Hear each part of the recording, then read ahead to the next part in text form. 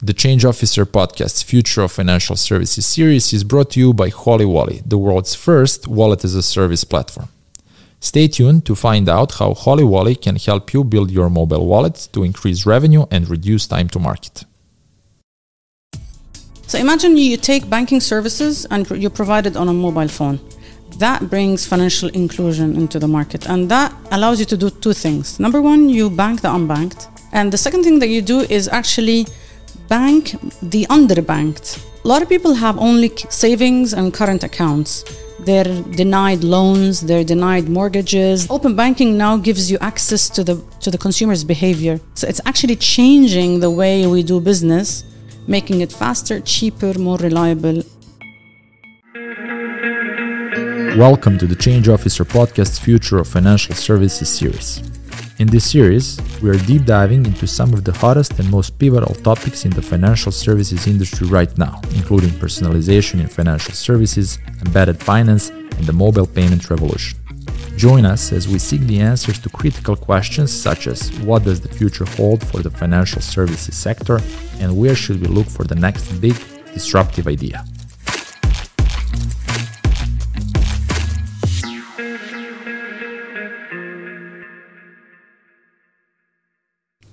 Welcome back to the Change Officer, Mirna. Hello, how are you? Good to see you again. It's really good to see you now in closed doors. Last time we did it was Step Conference. It was super loud, but we pulled it off really nicely. That was fun. The ambiance was nice. It was amazing. Can't wait to go to Step again. This time, slightly different format. I invited you to join us in the Future of Financial Services series because I don't know a better person to talk about open banking than you at this point. And this is the topic that we have to cover in our series if we are taking this topic seriously. So we have 15 minutes, so we're going to keep it very focused and narrow to the topic. So I would like to start with open banking and its influence on the future of financial services sector. Obviously, we're at the stage or a transition period where technology is exploding. Incumbent banks are in a very comfortable place yet, but they're being challenged by a lot of outside players, fintechs and challenger banks and even other industries. What's your take on the importance and the impact of open banking to the future of this very exploding sector? Open banking is a natural development from the wave of digital transformation that we witnessed a few years back. And when banks started realizing that the traditional way of offering banking services to the market can no longer survive, they started digitizing their business. And then what mattered there is in 2018, PSD2 came in to give the authority back to the consumer, the control over the consumer's own data. Because in the past, who owns the data? It's the bank, right? Sure. And the consumer had no power to actually choose what products to take or which bank to bank with, it was very limited. And then what happened is the open banking gave the consumer back the right to own its own data. And it also gave them the consent to actually open up their data to third-party providers. Okay, so that's open banking in simple terms. Now, when you talk about banking, that you're basically exposing your own APIs, you're giving your data as a bank, the data that you used to own, you're giving it to third-party providers who are very innovative. They actually come up with new ideas, new ways of doing credit scoring, new ways of looking at your financial statements, new ways of analyzing your financial behavior. That gives a lot of value back to the consumer. Absolutely. Okay, so the old ways of doing banking are gone. Sure, we're way ahead of that. And the pace at which innovation was happening, which is understandable as a corporate environment, a large organization, is difficult for you to innovate at the rapid pace. But innovation that happens with the open banking, or at least where we're heading to, is much faster. Especially if we look the markets like the Middle East or Africa or Sub-Saharan Africa, where you can see, first of all, huge numbers of underbanked, right? And if we talk about Europe now and UK and all of the services that are being provided, majority of these services are provided to the people who are already well set. This is sort of an added layer of services that they can exploit. But underbanked are desperately looking for the basic needs, right? One of the facts that we found from the research is that since 2014 in sub-Saharan Africa, for example, only there was an increase in bank accounts in only 4%, and it was doubled in the amount of mobile wallets that appeared. Doubled, because obviously the access to banking was much higher. This is allowed by open banking, right? Yeah. See, brick and mortar banks can only have so many branches, sure. Right? There isn't a bank that actually can cater for every single space in a country or every single corner or town. But every person has a mobile phone, almost. Almost. There are countries that are, 200%, the coverage of mobile penetration. Yeah, what are the penetrations are in the Middle East and in Africa are like ridiculous. So imagine you take banking services and you provide it on a mobile phone. That brings financial inclusion into the market. And that allows you to do two things. Number one, you bank the unbanked. Okay, because a lot of people don't have bank accounts. They can't even go to the bank. And the second thing that you do is actually bank the underbanked. So a lot of people have only savings and current accounts. And because it's very hard to analyze the customer behavior through the old ways of doing banking, they're denied loans, they're denied mortgages, they're denied auto loans, all of that they can't go to the bank. The easiest thing they do is they deny you credit, right? Open banking now gives you access to the consumer's behavior. So when you go and on your app, for example, you create a little widget that says my mortgage savings. The bank will know that you're actually saving every month $5,000 to eventually buy a bank. Buy. Inshallah. I hope everybody buys a bank to buy a house. Okay, and that allows the bank to actually create new products for you that can cater for this need. So it becomes banking the unbanked and banking the underbanked as well. No, absolutely. And considering the importance of, if you call it mobile wallets or mobile applications in this space, open banking gets a completely different flavor. It becomes, the importance of open banking gets on the top. Well, there are open banking is a game changer, definitely. And we're only talking about open banking. Imagine we get into open finance. We're going to get to that in a bit. But when you talk about open banking, you're talking about different sets of APIs that you get access to, primarily data APIs and payment initiation APIs. Okay, so you can either give your consent as a consumer for anybody to access your data. Okay, how much money you have, your transactions, all that, and you can initiate payments through APIs, right? So that's the basic principles of open banking. What matters here is the use cases that you build on top of these APIs that create products that make a difference. Absolutely. Okay? So if you look at, for example, Bahrain, they introduced open banking a couple of years back, and they started with retail open banking. So it's the basic, 5 or 6 or 7 APIs that are to be exposed. Yesterday, or actually 2 days back, Saudi Arabia gave us a sneak peek into their open banking, rollout, which is planned for October. And they have introduced not only foundational use cases, which is account aggregation, personal financial management, they actually introduced premium use cases that tackle, for example, credit scoring, or they analyze financial statements, e-statements, or they issue letters of guarantee, or they actually do financial modeling for businesses, not only for retails. So that's where the value comes. The basic use cases of open banking don't bring a lot of value. Sure. And people don't understand this. They think that open banking is ticking a box. Okay, when a government mandates you to open your APIs, they think that, okay, I'm now compliant. So open banking, from an implementation perspective, it's 2 layers. Sure. The first thing that you do is you have to expose your APIs and make sure that they are compliant with the regulatory standards. And globally, there are PSD2, which is European, there is UK, there is Australian, there is Berlin, there's Poland. And in the region, they usually follow UK. Mm-hmm. That's the basics, okay? And then they start having their own standards.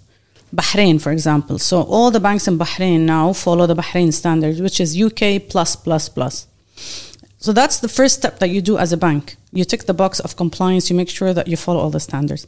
And then you start with the aggregation. And aggregation is actually the use cases. If I give you access or authority over your data as a consumer, what's in it for you? Nothing. What's in it for the bank? Nothing really. Anybody making money? No. If I bring Fintech X and expose your APIs and the data points to them, and that Fintech brings a new way of giving you consent on credit within 10 minutes, if you are eligible for a home loan or not. Value is incredible, right? You're for optimizing sides, right? Exactly, for optimizing bank, operations. Consumer, You're cutting your cost on all the background work that you do. You're bringing more revenue to the bank because it's a new loan that's issued. The customer is happy. The fintech is making money. Everybody's happy. Who do you think are the players who are going to tap into and grow here the fastest or leverage these opportunities the fastest? Are we talking about new rising startups? Are we talking about Amazons and Googles of the world?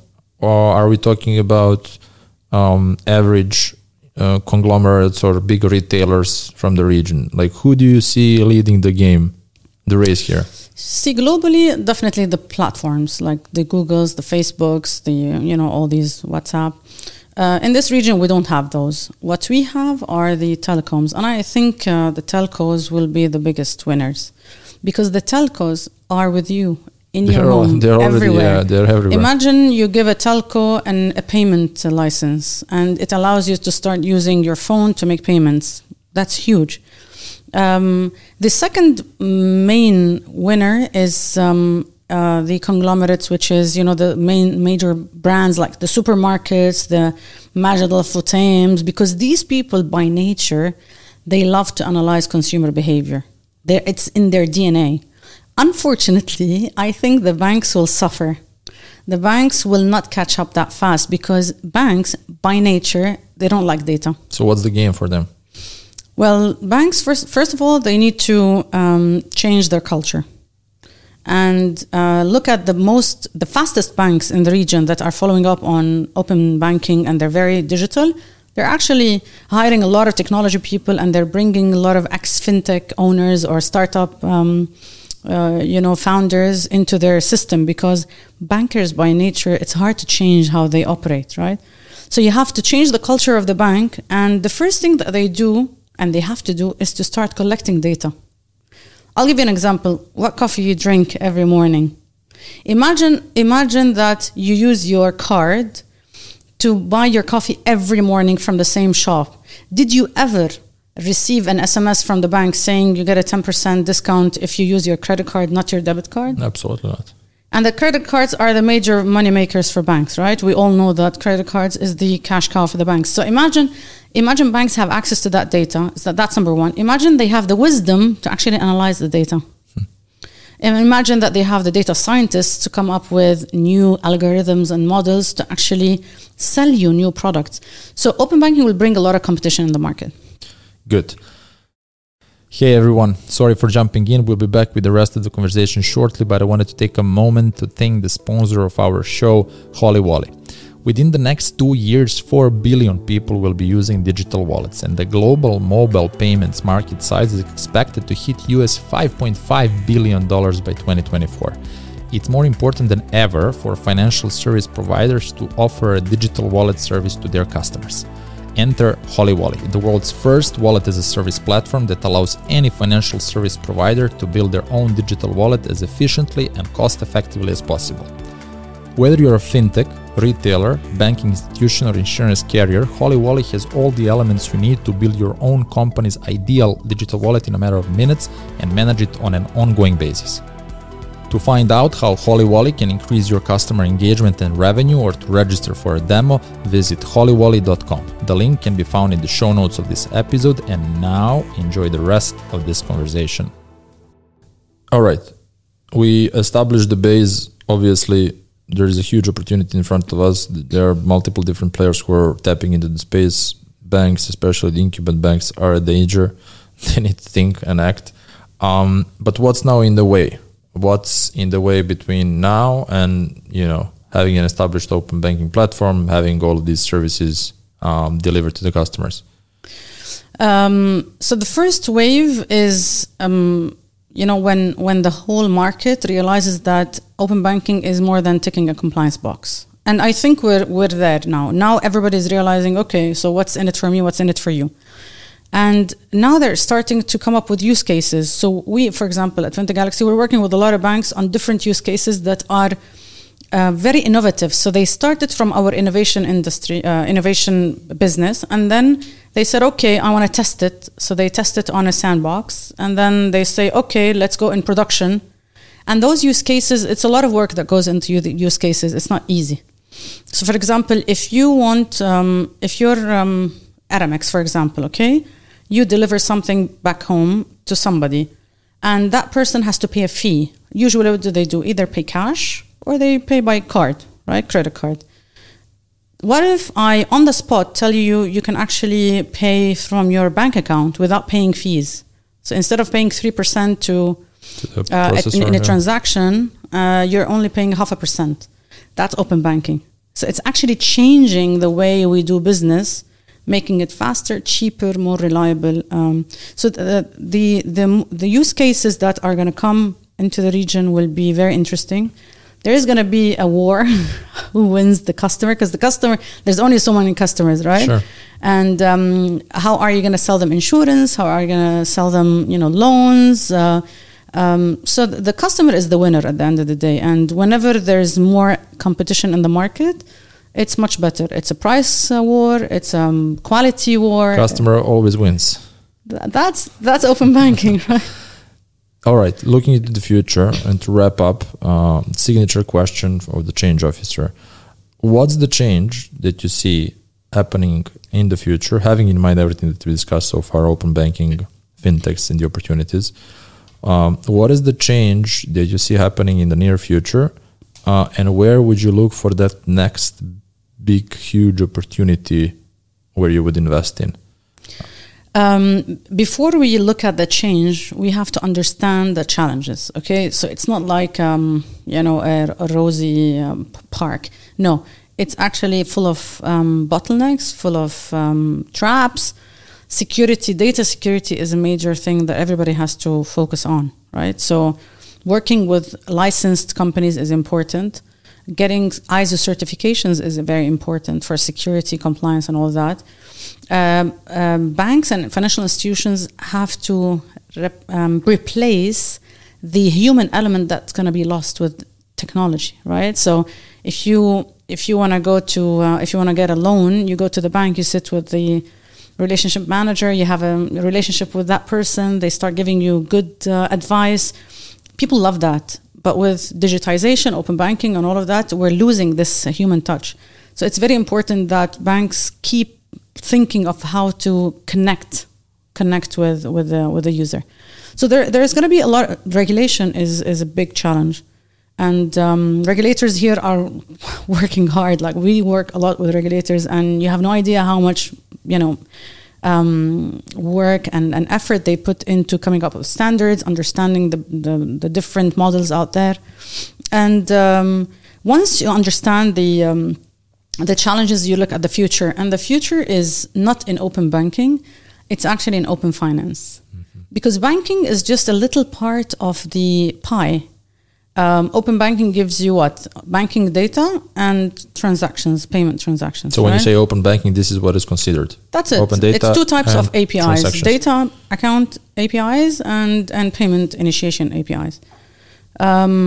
Once you get into the financial sector as a whole, so once you start looking at your investment protocol, your savings, once you start expanding beyond banking into asset management, investors, behavior, so investment banking. Imagine you go into insurance. All of that is open finance. And then once you go into open finance, then you go into the open data, which is the open economy, right? So financial services is no longer a banking service. It's actually embedded into everything. And that's where the embedded finance concept is coming from.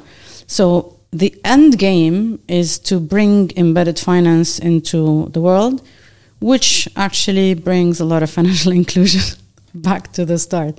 That's the end game: embedded finance, financial inclusion, and making the world a better place. So if there was one message that you could send across to the rest of the industry, what would that message be? The change is not about technology.